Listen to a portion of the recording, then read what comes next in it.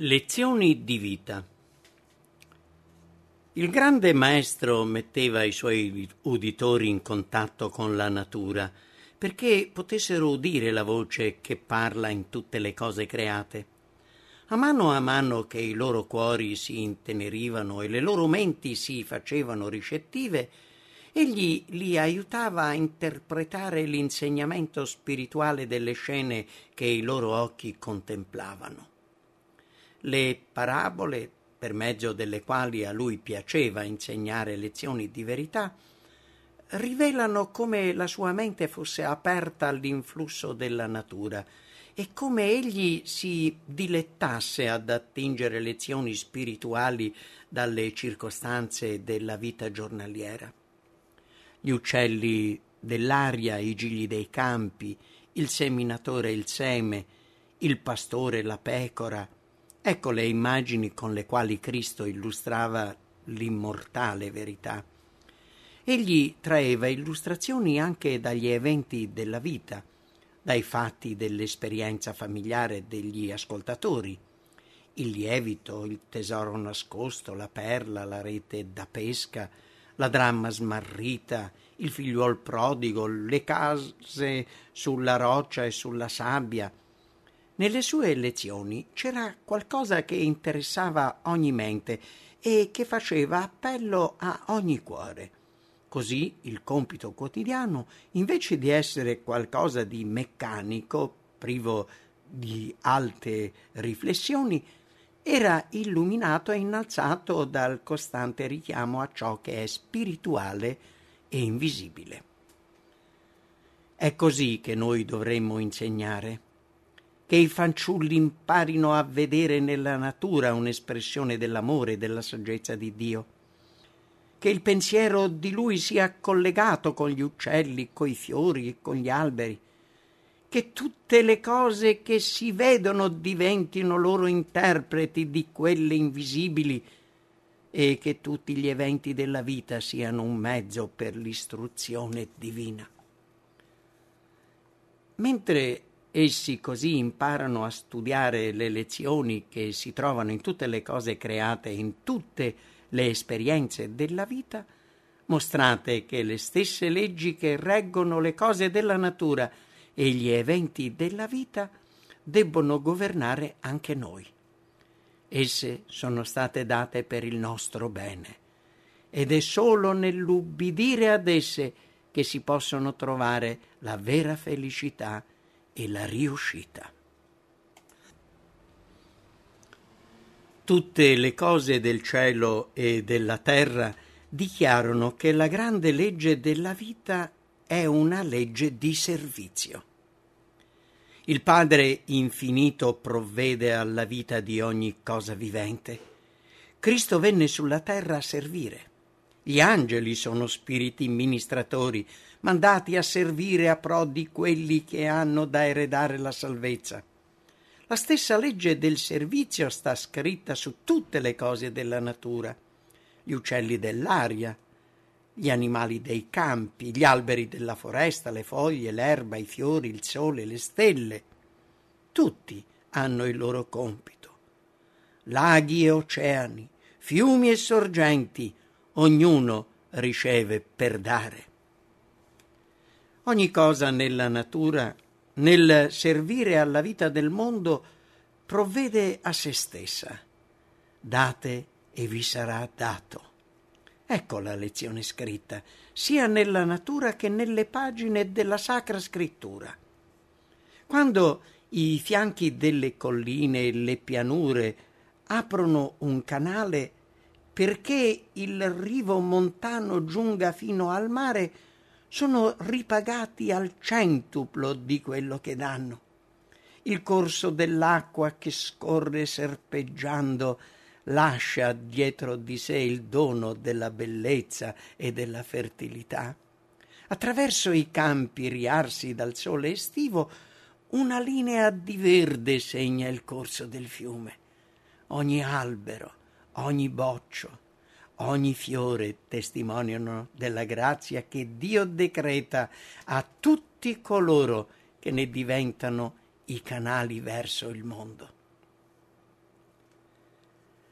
Fra le innumerevoli lezioni insegnate dalle varie fasi della crescita, alcune delle più preziose sono narrate nella parabola del Salvatore relativa alla crescita del seme.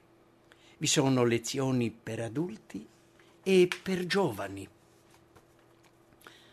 Il regno di Dio è come un uomo che getti il seme in terra e dorma e si levi la notte e il giorno.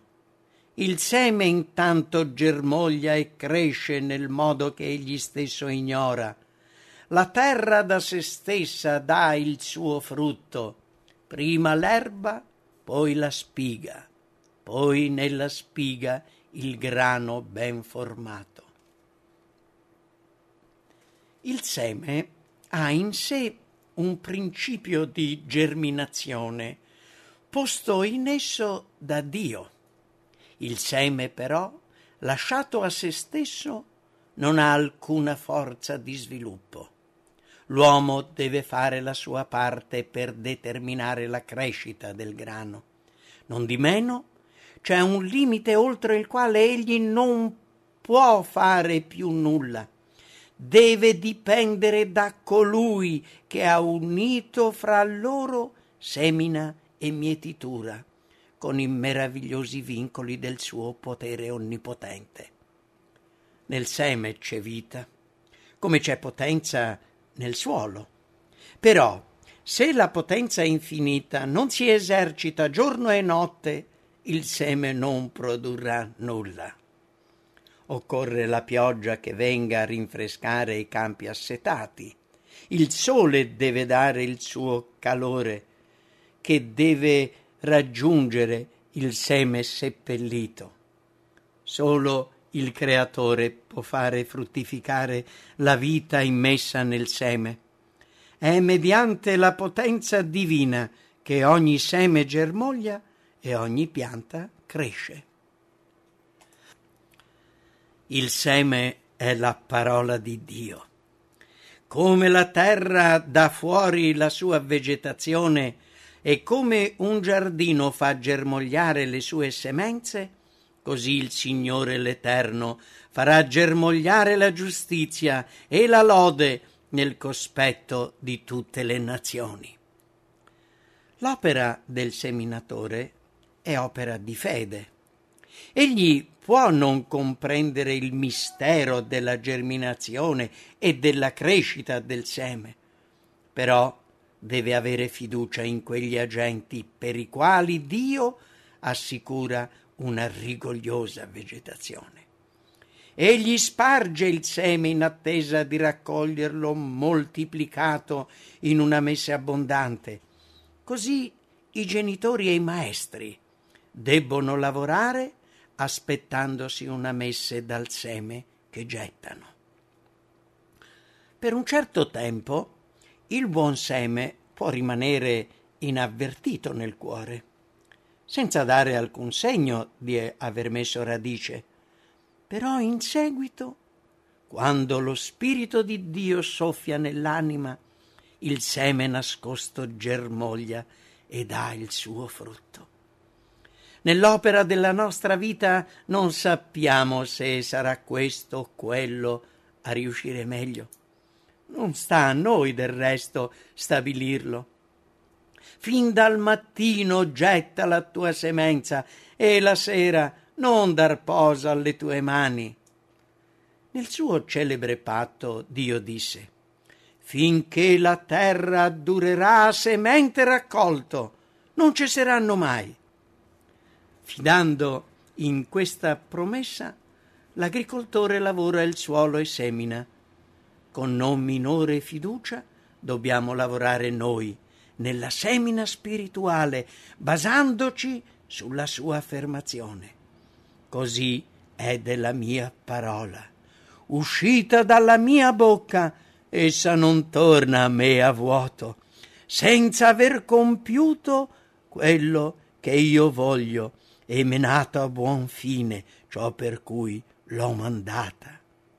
Ben va piangendo colui che porta il seme da spargere, ma tornerà con canti di gioia quando porterà i suoi covoni. La germinazione del seme rappresenta l'inizio della vita spirituale, mentre la crescita della pianta è una figura dello sviluppo del carattere. Senza crescita non può esserci vita. O la pianta cresce o muore. La sua crescita è silenziosa, impercettibile, ma costante. Così è lo sviluppo del carattere. A ogni stadio dello sviluppo la nostra vita può essere perfetta. Non di meno, se si adempie in noi il piano di Dio, ci sarà continua crescita. La pianta cresce col ricevere quello che Dio ha determinato per il suo sostentamento. Così la crescita spirituale si raggiunge quando c'è collaborazione con gli agenti divini. La pianta mette le radici nel suolo. Noi dobbiamo radicarci in Cristo. La pianta riceve il raggio del sole, la rugiada, la pioggia. Noi dobbiamo ricevere lo Spirito Santo. Se i nostri cuori sono uniti a Cristo, lo Spirito verrà su di noi come la pioggia primaverile che annaffia la terra. Come sole di giustizia egli si leverà su di noi e la guarigione sarà nelle sue ali. Fioriremo come il giglio, rivivremo come il grano, cresceremo come la vite. Il frumento si sviluppa, prima l'erba, poi la spiga, poi una spiga di grano ben formata. Nel gettare il seme, nel coltivare la pianta, l'agricoltore ha come scopo la produzione del grano, pane per gli affamati e seme per il raccolto successivo. Così il divino agricoltore si adopera per la messe. Egli cerca di riprodurre se stesso nei cuori e nella vita dei suoi seguaci affinché per mezzo di essi egli possa essere riprodotto in altri cuori e in altre vite. Lo sviluppo graduale della pianta, a partire dal seme, è una lezione pratica di pedagogia. C'è prima l'erba, poi la spiga, indi il grano. Colui che narrò la parabola creò il seme minuto, gli diede le proprietà vitali e stabilì le leggi che sono alla base della crescita. Le verità insegnate in questa parabola divennero una realtà nella sua vita. Egli, il Re di gloria, la maestà del cielo, diventò un neonato a Betlemme e poi, per un certo periodo di tempo, rappresentò il fanciullino impotente affidato alle cure della madre. Nella sua fanciullezza Gesù parlò e agì come un fanciullo, onorando i genitori, accondiscendendo in modo utile ai loro desideri. Ma dal primo sbocciare dell'intelligenza egli crebbe in modo costante nella grazia e nella conoscenza della verità. I genitori e gli insegnanti dovrebbero cercare di coltivare le tendenze dei giovani, in modo che in ogni fase della vita essi possano rappresentare la bellezza tipica di quel periodo e svilupparsi in modo del tutto naturale, come le piante di un giardino. I bambini vanno educati con infantile semplicità. Essi debbono imparare a essere contenti dei piccoli e utili doveri, come anche dei piaceri e delle esperienze particolari di quell'età. L'infanzia corrisponde all'erba della parabola e l'erba ha una sua tipica bellezza. I fanciulli non dovrebbero essere forzati a una precoce maturità, ma dovrebbero per quanto è possibile, ritenere la freschezza e la grazia dei primi anni di vita. Più la vita del fanciullo sarà semplice e quieta, più sarà scevra da ogni artificiosa eccitazione. Più sarà in armonia con la natura, più risulterà favorevole al vigore fisico e mentale, come anche alla potenza spirituale. Nel miracolo del Salvatore, nel nutrire i 5.000, è illustrata l'azione del potere divino nella produzione della messe. Gesù solleva il velo che cela il mondo della natura e rivela l'energia creativa che in ogni momento si esercita per il nostro bene. Nel moltiplicare il seme gettato nel terreno, colui che già moltiplicò i pani compie un miracolo quotidiano.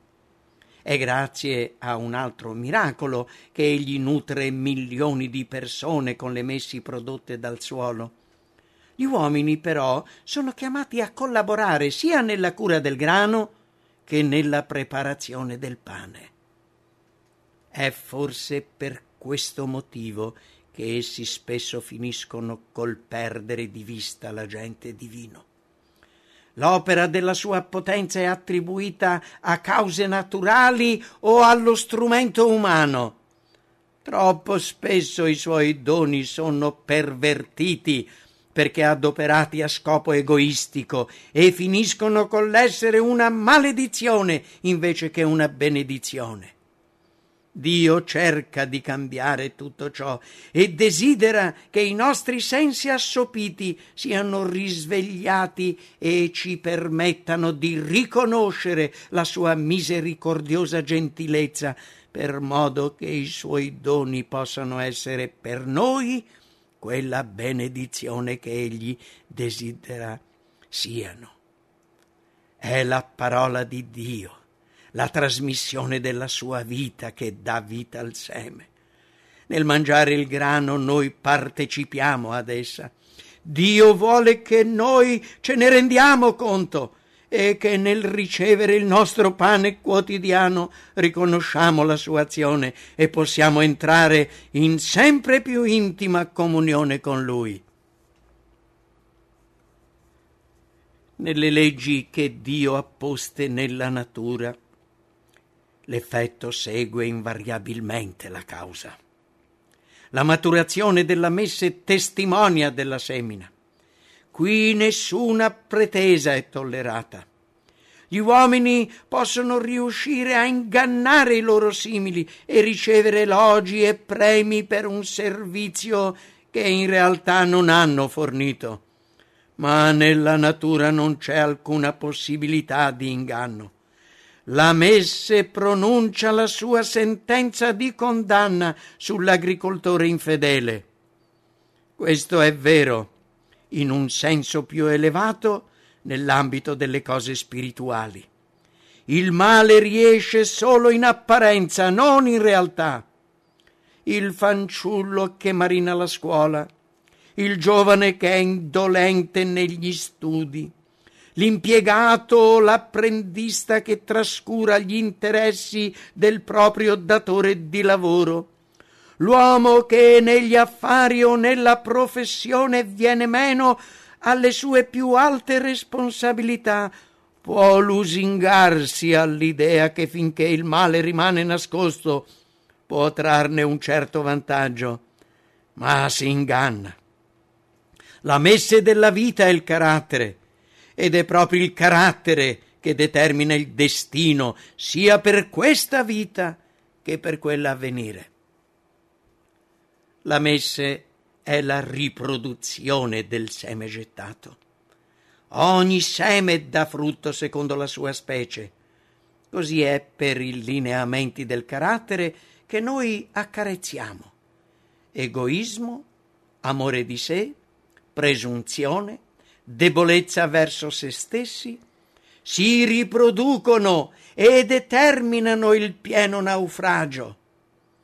Chi semina per la propria carne mieterà dalla carne corruzione, ma chi semina per lo Spirito mieterà dallo Spirito vita eterna. Amore, simpatia, gentilezza danno per frutto la benedizione, una messe in peritura. È nella messe che il seme si moltiplica. Un chicco di grano attraverso semine successive può coprire di bionde spighe un appezzamento di terreno. L'influsso di una vita e perfino quello di un singolo atto può avere una portata simile a quella del seme. Quali atti di amore ha determinato attraverso i secoli il ricordo di quel vaso di alabastro infranto per ungere Gesù. Quali innumerevoli doni ha assicurato alla causa del Signore quel contributo di appena 2 piccioli fatto dalla povera vedova, sconosciuta vedova. Il seme sparso insegna la generosità. Chi semina scarsamente mieterà altresì scarsamente, e chi semina liberalmente mieterà altresì liberalmente. Il Signore dice: beati voi che seminate in riva a tutte le acque. Seminare in riva a tutte le acque significa dare, là dove il nostro aiuto è necessario. Questo non fa impoverire. Chi semina liberalmente mieterà altresì liberalmente. Il seminatore moltiplica il seme gettandolo. Così noi, nel dare, aumentiamo le nostre benedizioni. Le promesse di Dio ci assicurano che avremo il sufficiente per poter continuare a dare. Ma c'è di più. Noi comunichiamo le benedizioni di questa vita e la gratitudine di chi le riceve prepara il cuore ad accettare le verità spirituali che danno origine a una messe di vita eterna. Il Salvatore rappresenta il suo sacrificio per noi come seme gettato nel terreno. Se il granello di frumento caduto in terra non muore, egli disse, riman solo, ma se muore produce molto frutto. Solo mediante il sacrificio di Cristo il seme poteva aver portato frutto per il regno di Dio. In armonia con le leggi del mondo vegetale, la vita deriva dalla sua morte. Così è di tutti coloro che portano frutto in qualità di collaboratori di Cristo. L'egoismo, il proprio tornaconto debbono perire e la vita deve essere gettata nel solco delle umane necessità. Però la legge della rinuncia è anche la legge della conservazione. L'agricoltore conserva il seme gettandolo. La vita conservata sarà quella data per il servizio di Dio e dell'uomo. Il seme muore per poi rinascere a vita nuova. In questo è insegnata la risurrezione. Del corpo umano deposto nella fossa Dio dice: esso è seminato corruttibile e risuscita incorruttibile. È seminato ignobile e risuscita glorioso. È seminato debole e risuscita potente. Quando i genitori e gli insegnanti cercano di inculcare queste lezioni, dovrebbero procedere in modo pratico, che i fanciulli stessi preparino la terra e vi mettano il seme. Mentre essi lavorano così, i genitori o il maestro possono spiegare che anche il cuore è un giardino con dentro il seme buono o cattivo e che come il giardino deve essere preparato per ricevere la semenza naturale, così il cuore deve essere preparato per accogliere il seme della verità. Quando il seme è messo nel terreno e si possono insegnare la lezione della morte di Cristo, e quando la pianticella spunta, ricordare la risurrezione. A mano che la pianticella cresce, può essere stabilito il parallelismo fra la crescita naturale e quella spirituale. La gioventù dovrebbe essere istruita allo stesso modo. Dalla coltivazione del suolo si possono trarre molte lezioni. Nessuno si aspetta di raccogliere una messe immediata da un terreno incolto. Occorre preparare la terra con impegno perseverante, gettare il seme e avere cura delle piante in vista del raccolto. Lo stesso deve essere fatto nella semina spirituale. Il giardino del cuore deve essere coltivato. Il suo suolo deve essere rotto dal pentimento e liberato dalle erbe cattive che ostacolano la crescita del buon grano. Come un terreno un tempo pieno di spine può essere risanato con un lavoro diligente. Le tendenze malvagie del cuore possono essere sopraffatte con uno sforzo sinceramente compiuto nel nome e mediante la forza di Cristo.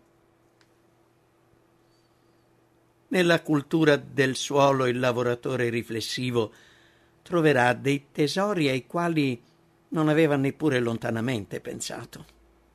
Nessuno può fare dell'agricoltura o del giardinaggio senza tener conto delle leggi della natura.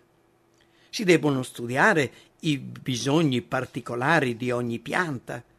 Si deve tener conto che qualità differenti richiedono diversità di suolo e di cultura e che la riuscita è subordinata alla sottomissione alle leggi che reggono ognuna di esse.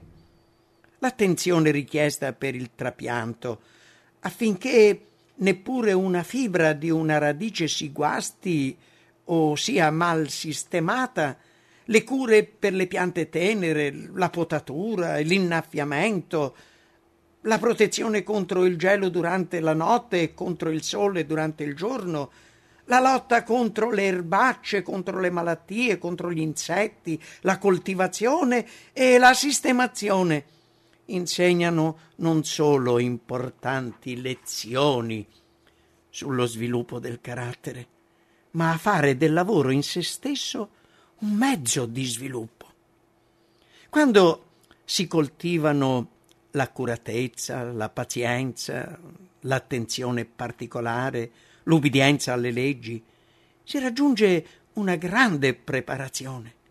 Il costante contatto col mistero della vita e con le bellezze della natura, come anche la tenerezza necessaria per occuparsi di questi meravigliosi oggetti della creazione di Dio, tendono a risvegliare la mente e ad affinare ed elevare il carattere. La lezione imparata prepara l'educatore ad agire con maggiore efficacia sulle menti altrui.